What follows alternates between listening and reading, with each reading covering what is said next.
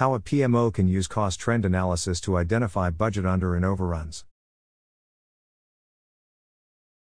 One of the responsibilities of a project manager is to manage the project budget. This covers estimating the initial budget, creating a monthly budget plan, tracking progress, and then reforecasting budget required, known as the estimate to complete or ETC. Unfortunately, while some project managers are very good at estimating and managing budget, others are not very good. This is an issue as it can result in large budget under or overruns, both being bad for an organization. During my years of working in change management, I have seen so many status reports where the ETC is equal to the budget, less actuals.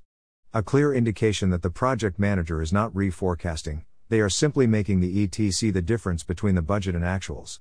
This will usually result in an under or overrun. Other issues occur where the initial budget is incorrect. There are usually legitimate reasons such as the budget being created on a number of high-level assumptions. Unfortunately, not unless the budget demand substantially moves up as more analysis is completed, most project managers will want to hold on to excess budget just in case. While this provides a level of security for the project manager, it presents an opportunity cost to the organization. Cost trend analysis. A simple way for a PMO to provide independent challenge to the budget is by employing cost trend analysis.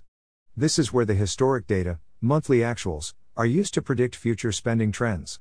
While not 100% accurate, it is fair to say that the historic monthly spend will be more indicative of future spend than a plan created many months or years ago. How this helps? The PMO can implement a simple process to apply trend analysis to the regular reporting submissions received from the projects. This will then allow a comparison of the ETC submitted by the project to the prediction from the trend analysis.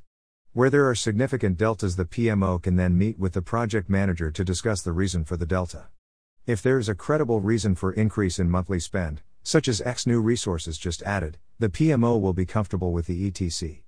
However, if there is no credible reason, the project manager should be encouraged to return some of the excess budget. Identifying the underutilization of budget early will allow for the budget to be made available for other change initiatives. Identifying overruns will allow for earlier intervention that may save the overrun. Summary. Using cost trend analysis will ensure that a PMO provides value and moves up the maturity curve. It will help an organization avoid cost mistakes in under and overruns. The next podcast will go into detail on how to establish an effective but simple cost trend analysis tool and process, including what data should be included in the calculation.